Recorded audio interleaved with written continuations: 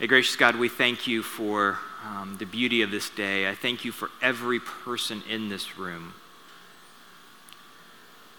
We sit here expectant, hoping and longing to hear a word from you. And I pray that your Spirit would just be here and that you would speak in and through me, and that you would open our ears to hear and our eyes to see. Amen. So today is September 11th, 2016. 15 years ago on this day exactly, the World Trade Center towers collapsed. And I was reading in Politico yesterday a narrative history, an interview with some of the key leaders who were involved that day. So with Andrew Card and a few of the other people, Ari Fleischer, who was a press secretary at the time. And what struck me as I was reading the article is, I think it was Ari Fleischer said, we didn't have iPhones or Blackberries.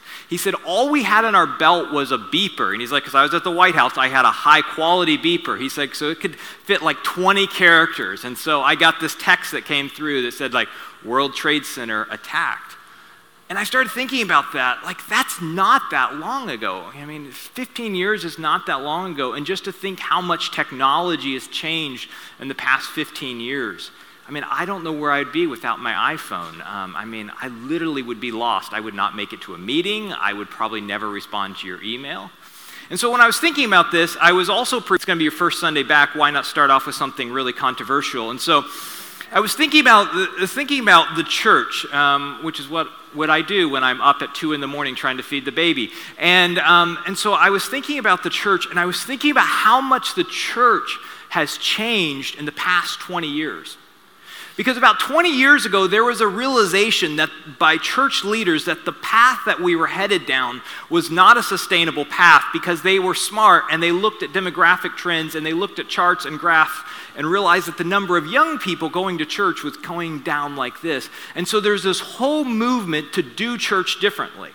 Now, if you were an overly church nerd like myself, and I were to sit you down and say, okay, what are the top 3 or 4 most influential pastors and churches in America, the chances are you would name off Andy Stanley at North Point Church in Georgia. You would name off maybe Craig Rochelle at Life Church in Oklahoma City.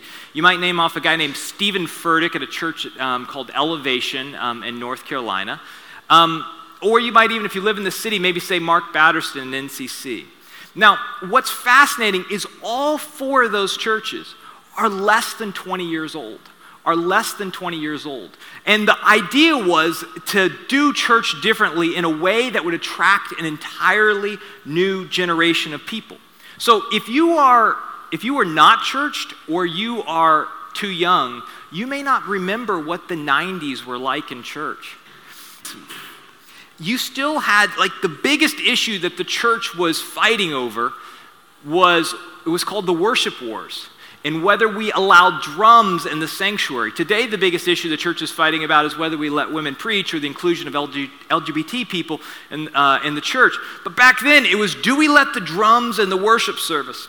And then some really, really smart pastors, on the vanguard, out front on the vanguard, they said, you know what we'll do?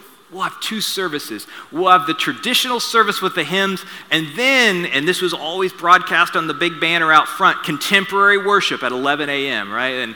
And so gone were the choir robes, and gone were the suits, and in were the drums and the guitar. And so over the past 20 years, and the table church in many ways is part of this movement of doing church differently. Like I'm dressed up here like I would be dressed about any other day. 20 years ago, it was rare for a pastor to be on stage in jeans and a button down, unless maybe it's in Southern California, and then even then it was kind of on the edge.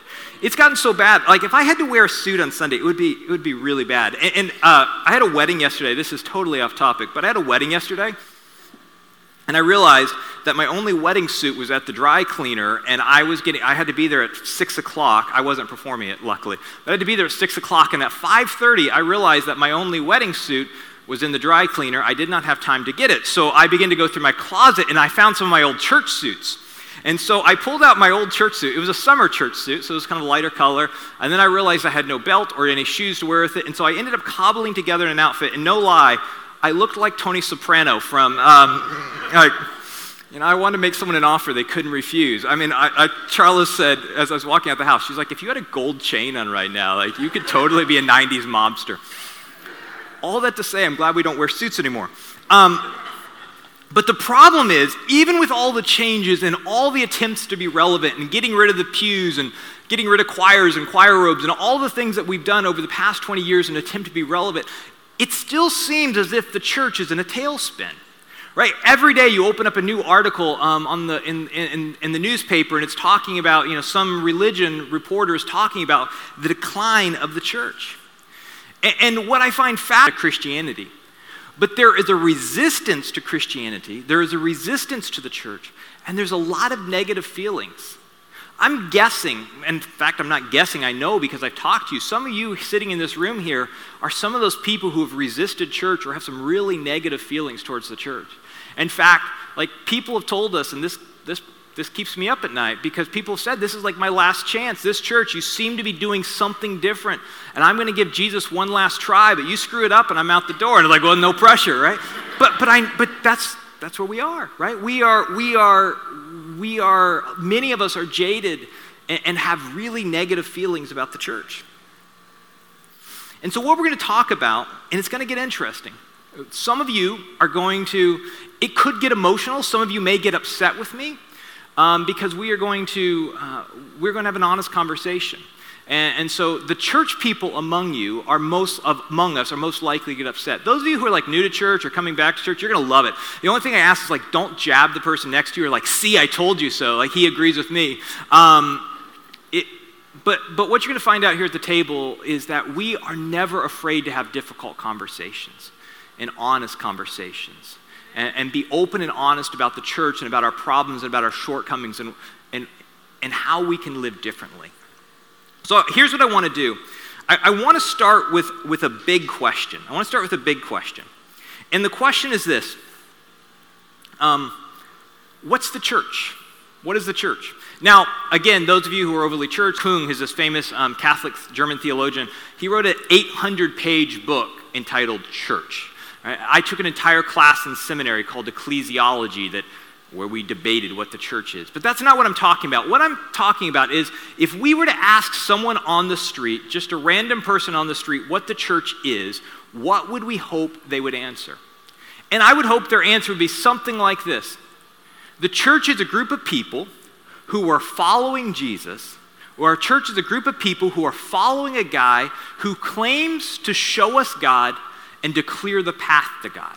That's the church at its most basic element. In fact, we could narrow it down a little bit further and just say the church is a group of people who are following the way of Jesus. Like, if you look at the Bible, that's the biblical definition of church.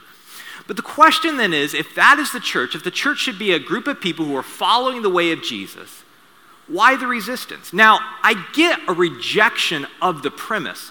Right? If you say, yeah, the idea that there's this dude named Jesus who was the Son of God, who was raised again, that's crazy talk.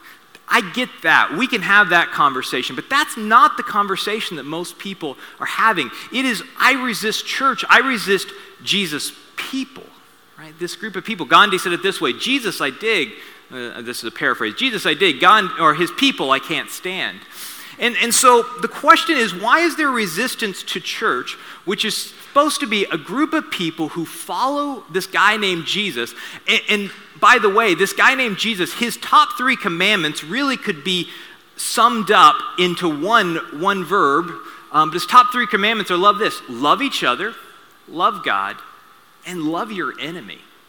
Love each other, love God, and love your enemy, right? That's kind of like if you boil down the message of Jesus. So why then are a group of people who gather this guy who says, love God, love each other, and love your enemy, what is so resistible about that?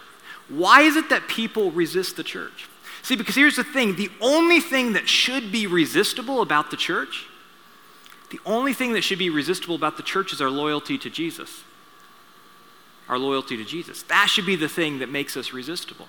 And for the first 300 years of Christianity, the thing that people resisted about the church was their incredible loyalty to the kingship of Jesus. It was their loyalty to the kingship of Jesus. And the thing was, the Christians were persecuted because they said Caesar is not our king. Jesus is our king.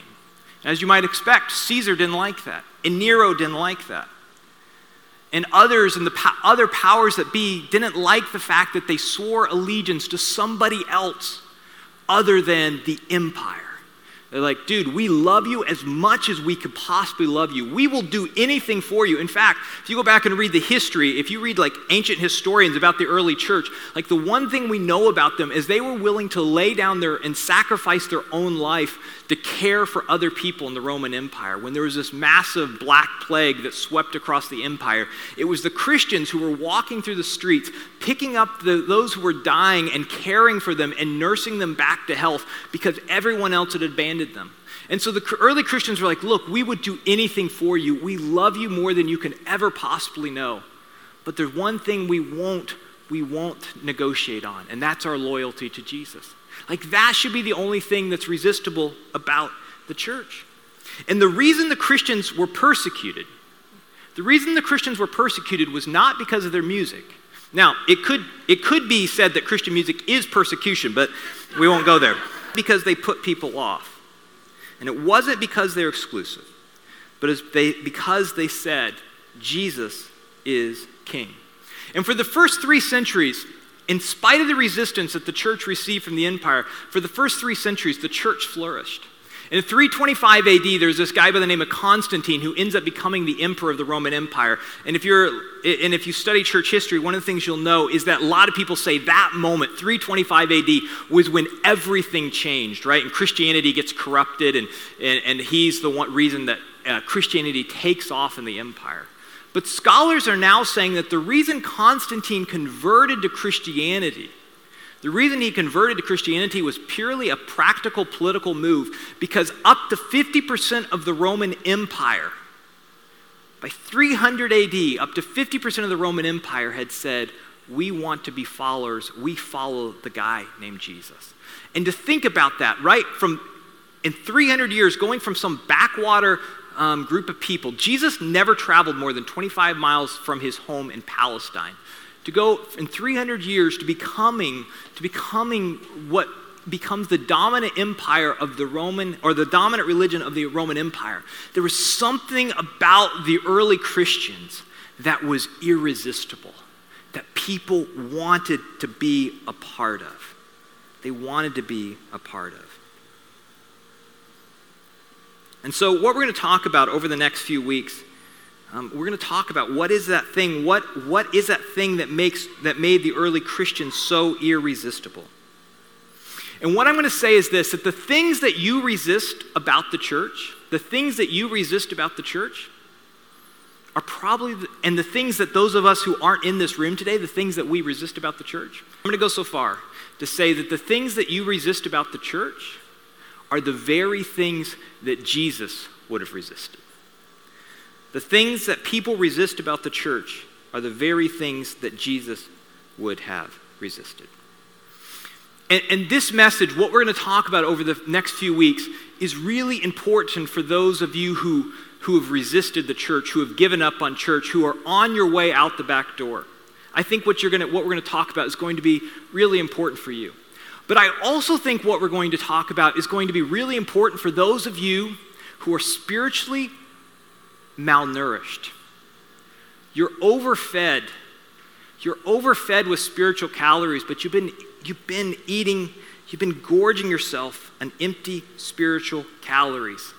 And even though you have been obsessed with being fed, you feel empty and you feel malnourished. And so to both of you, the seeker and the overfed, Jesus says with a gentleness, "Come unto me, all you who are weary, and I will give you rest." And Jesus promises water to all who thirst. And what we see in the life of Jesus is that Jesus does not invite us to religion. Jesus does not invite us to a new religion.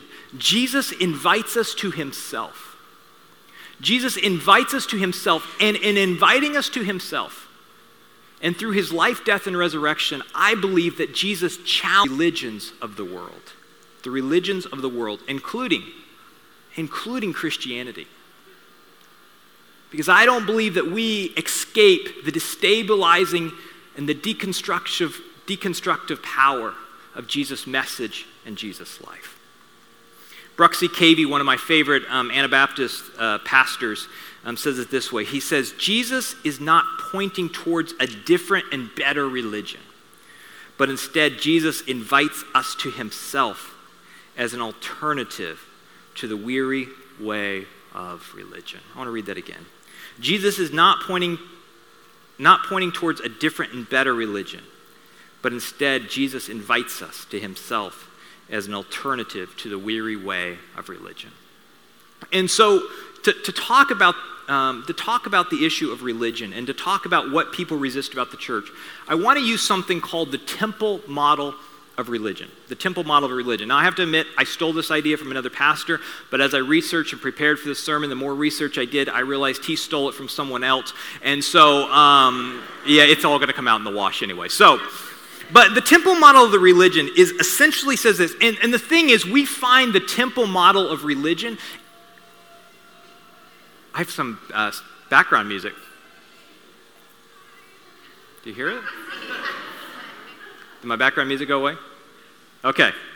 I thought, well, this is going to be fun. The temple model of religion is found in every ancient religion. I mean, if you go back to the ancient Near East, if you go back to Egypt or the Assyrian or the Persian empires, if you go back to some tribe in the middle of nowhere that's never been touched by modernity, you will find the temple model of religion. If you go to the Middle East today, you will find the temple model of religion. And if you go to most churches today, you will find the temple model of religion.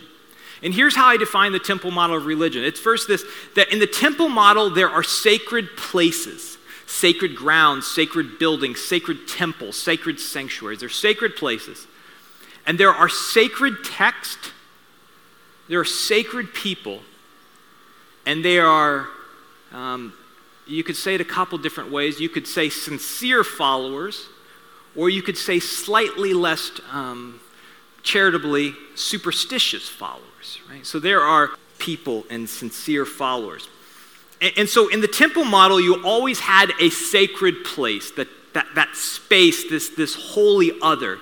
And in the sacred place were held the sacred text, or the sacred oracles, or the sacred inscriptions. And then there were the sacred men. And for whatever reason, they're almost always men. They are the sacred men who interpret and control the sacred text and tell us the way to God. And all these sacred followers and all these sincere followers, whatever religion they all are told, here's how you're supposed to live your life. And if you don't live your life in this way, then you risk judgment. Right? Go look at, pick your religion. There's some variation of this, right? And if you follow this way, goodness comes to your life, and if you don't follow this way, there's judgment. And the truth is, in the temple model, it grants extraordinary power to sacred men or sacred leaders. Because the person who controls the meaning of the sacred text has an immense amount of power. Some of you have experienced this. Like, you are dumb enough to read your own Bible and start trying to figure out what Jesus says, and then you went to a pastor at some point or some religious leader at some point. It's like, hey, I think I see Jesus saying this particular thing. And like, no, you clearly don't understand. Did you see the degree on the wall? I have an MDiv and a PhD.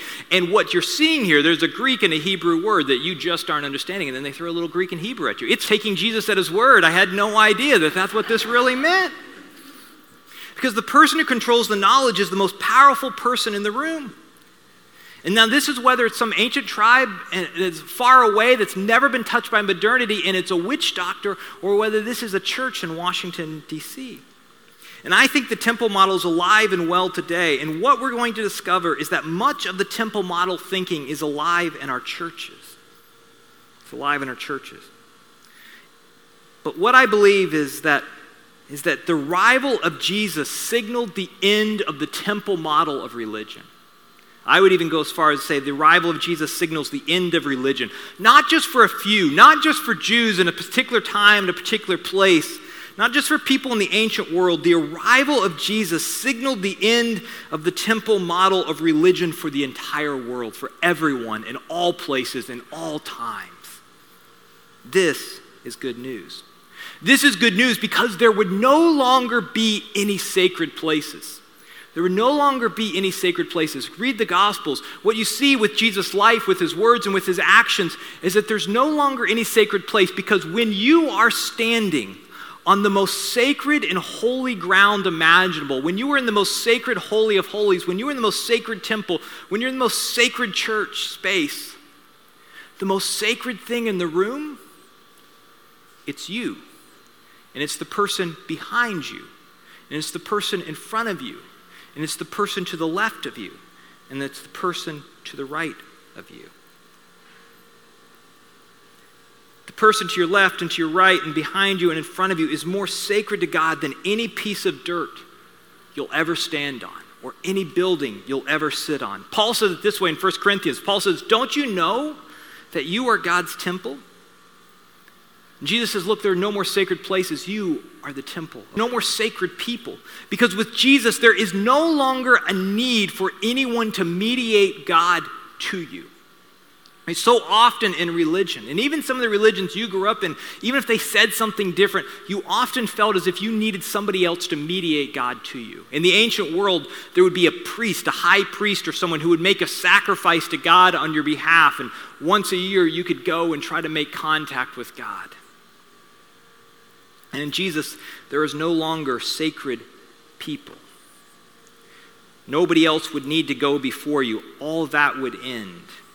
Right? We are sacred, each and every one of us.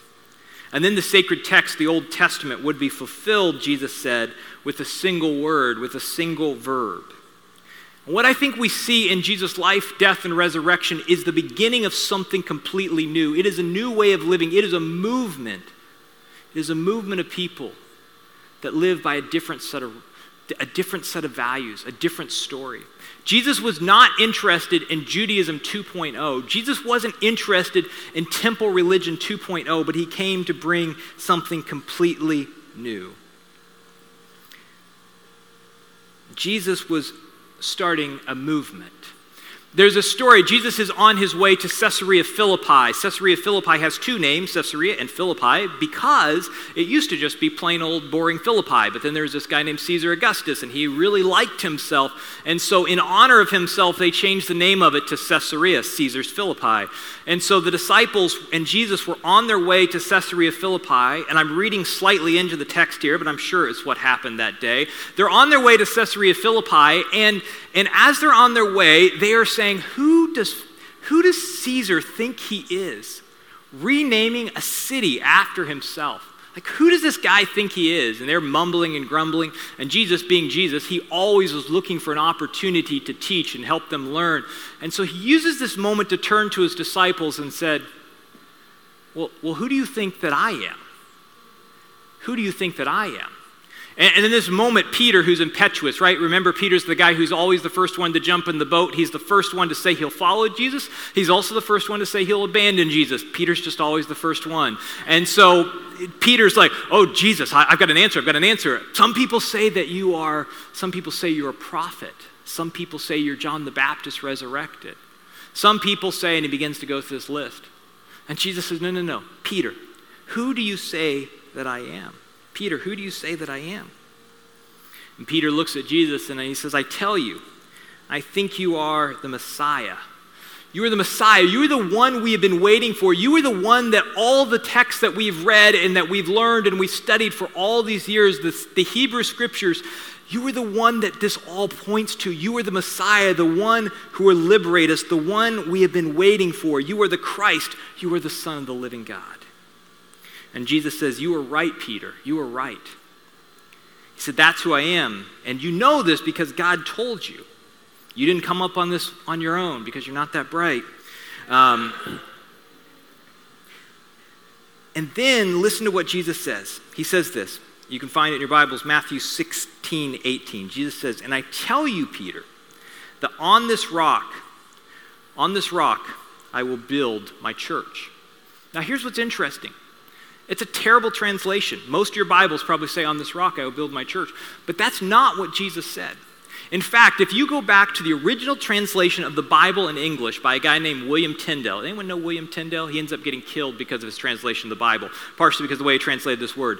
But William Tyndale, about 500 years ago, translates the first edition of the English Bible, and it's what the King James Version ends up kind of using it as kind of the foundation. But William Tyndale translates this word the right way in the first English Bible, and then later the powers that be change it, and what they use is a German word that then gets translated into English, and the German word is like Kirch. It sounds a lot like church, but it meant 500 years later, when you think about church, you think about a space, a building, a place where you go. But the word that Jesus uses at this moment and at this time, he says, Peter, upon you I will build my ecclesia. And that means my gathering, my assembly, my congregation. And in this moment, Jesus is announcing the beginning of something new, not of a sacred place or a sacred people with some sort of special knowledge, but Jesus is announcing the beginning of a movement. And he says, look, I am building a gathering of people on you and on these disciples gathered here. I am building a gathering of people, and I will be with them wherever they go in the world. And Jesus announces a new movement, but Jesus also announces a new covenant. Under the old covenant, to go to God, you needed someone, a high priest or something, to go before you. And so Jesus is sitting celebrated each and every week that Jesus lifts the cup. Jesus lifts the cup and then begins to tell them that this is the blood of my new covenant, or this is the new covenant shed for you. This is my blood shed for you and for many for the forgiveness of sins. As often as you drink this, do this in remembrance of me. And the disciples are like, what the crap are you talking about? Why all the talk about broken bodies? Why all the talk about blood? In fact, earlier in Luke's gospel, you see Jesus talking to his disciples, and he's like, look, you are not going to understand what I'm saying, or what I'm talking to you about. Actually, it's John's gospel. He says, you're not going to understand what I'm talking about. But there's going to come a day when you're going to understand. And so he's talking about this new covenant. And like, what is he talking about? He's talking about giving his life as a sacrifice instead of needing a sacrifice, and there being a new way to God, and he's just kind of babbling on, and their eyes are starting to glaze over, and they don't get it. And then there's this moment as Jesus is hanging on the cross. And Jesus is hanging on the cross, and they see him bleeding. It all begins to come rushing back. And all begins to make sense. That Jesus sees himself as the final sacrifice for sin. Not just for good Jews, but for all mankind. And then what Jesus does is he gives a new meaning to the sacred text. He gives a new meaning to the sacred text because he says, do not think that I have come to abolish these texts. I have come to fulfill them. I've come to fulfill them. This is a big statement because Jesus was claiming that the entire Old Testament, that the entire Hebrew Scriptures, the words that they'd spent their entire life memorizing for some of them, Jesus claimed that these words, that all the prophets were prophesying about him. Jesus claimed that all the deeds in the Old Testament somehow reflected towards his arrival, and says, I am fulfilling the Old Testament in my life. Death and resurrection. And then Jesus not only fulfills the Old Testament, but Jesus also fulfills the law. Up until this point, if you were a good Jew, you had 630 regulations you had to live by, to be a good religious person.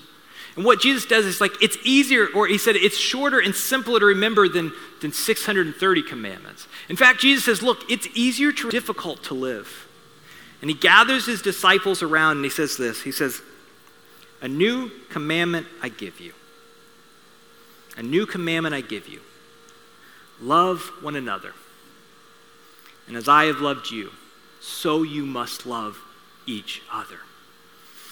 Now we miss the power of this sometimes. But just before Jesus speaks these words, just before he speaks these words to love one another, Jesus did an act. Jesus did something to show what this love looks like. They knew in this moment he was not talking about just doing like an act of generosity or an act of kindness or taking a meal with someone, all great things. But in the moments prior to saying these words that we are to love one another, Jesus, who claims to be the Son of God, who they have seen heal people, who they've seen take blood off the ground and help bring someone back to life, he takes his robe off and he kneels on the ground and he begins to wash their feet. He begins to wash their feet. And Jesus does for them what they would not do for themselves. Jesus does for them what they would not do for themselves. And he begins to wash the disciples' feet. And so when he says, a new command I give to you, to love one another as I have loved you, they get what he's talking about. And then Jesus put on his outer garment back on, and he said, now as I've done for you, this is what you are to do for one another. And what I think is happening in this moment, down the leadership paradigm. Because Jesus knows that in just a few hours, he is going to be led away and he's going to die on a cross. And then just a few short years later, the movement of this Jesus movement is going to spread like wildfire. And his early followers, the people who had been with him in the upper room, they are going to begin to be seen as sacred men. Right? Because when Jesus becomes a big deal, if you hung out with Jesus, whatever you say about Jesus, it goes. Right? And so no matter good or bad, Jesus knew that they were going to be seen as sacred men. And so Jesus flips the paradigm on its head and says what it means to be a sacred man, or when you begin to think you're a sacred leader or a sacred person, it means that you get out the towel and basin and you begin to serve as I have served you. And we explored this during our Easter season, but on the cross, we believe that love wins because Jesus replaces the sacrificial system with his own life. And what we see is that love would replace law-keeping and self-sacrifice would replace animal sacrifice. Right? You go back into ancient religions, take away Judaism, you go back into any ancient religion, and the belief was that we need to make a sacrifice to somehow gain the favor of the gods, that we need to do something hard enough and difficult enough in order to gain the favor of God. And Jesus says, no, I am giving myself as the ultimate sacrifice. And this is so powerful. We can't miss this because what Jesus is saying when he says that love replaces law and self-sacrifice replaces animal sacrifice, he's saying our relationship, the way that we are measured with how we are doing with God, the way that our vertical or the way that our horizontal relationships are measured, or the way that our vertical relationship is measured is through our horizontal relationship. Right? The way that the eloquent prayers that you pray, it is not through the number of Sundays that you show up. I will love you more, but it does nothing for Jesus, right? That has nothing to do with the way that we are measured. The way that you were measured with how you were doing with God and how you are as a follower of Jesus is how well you love the person that is most difficult to love. Jesus reinforces this through the story he tells. He says, look, if you were at the temple, if you were at that sacred holy place and you were about ready to make a sacrifice in order that you might be right with God, he says, if you were at the temple and remember that you have a beef with one of your friends, get up, stop doing what you're doing, go and find them and make it right. This is a total departure from temple way of thinking. And then Jesus does the unimaginable. He does the unimaginable, and because we live in the 21st century, we miss the power of this moment. But when Jesus sits down at the table and he takes the bread and he takes the wine on Passover evening, he co-opts and overturns the most sacred religious tradition that they had. At that moment, if he is not who he says he is, they should all get up and leave the room because this guy has gone bonkers. They had celebrated the Passover, the night that Moses had delivered them from Egypt, 1,400 years. For 1,400 years, every year they celebrated this. And now here's this guy, Jesus, making it about himself. It's like Pope Francis saying, guys, I'm a pretty good pope. Yeah, you are. You are such a kind guy. Here's what I want you to do. Next Christmas, I want you to celebrate my birth. And you're like, Pope Francis, you've gone crazy. I can imagine the disciples said something like this to Jesus, like, Jesus, maybe do like tomorrow? Like we could like have a new day. We don't have to take this day, right? Can't we make like a new day to celebrate this? By doing this, he's like, look, I'm not just trying to make a little addition to what you're doing. This is something completely new. This is something completely new. This is the arrival. Jesus signals the arrival of the end of the temple model of religion. Jesus signals the end of religion and the beginning of something new. And what we see is that Jesus destabilizes every religion in the world because there are no more sacred places or special people. Right? The Old Testament, remember the Old Testament? It will be fulfilled in the single verb. The entire law is reduced to a single verb. Love God. Love your neighbor. Love yourself. Or love your enemy. Love. And after the resurrection and after the ascension and after Jesus goes back home, the church gets off to a really good start. Right? And when you go back and read ancient historians, like the thing the early church was known for, they're like, yeah, they're kind of crazy, but see how they love each other. But something went off the rails. And what was a movement of love and grace to a hurting and dying world has somehow has allowed temple religion to trickle back in. Because my belief is that I think it's safer to be good religious people. It's safer to be good religious people with safe religious practices than it is to follow full-heartedly after the way of Jesus. Because religion rarely calls us to sacrifice much, and Jesus calls us to sacrifice everything.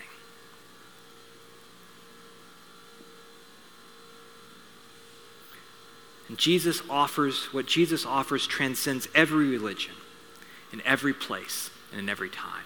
This group of people that we are part of can begin to strip away the things that are causing people to resist church.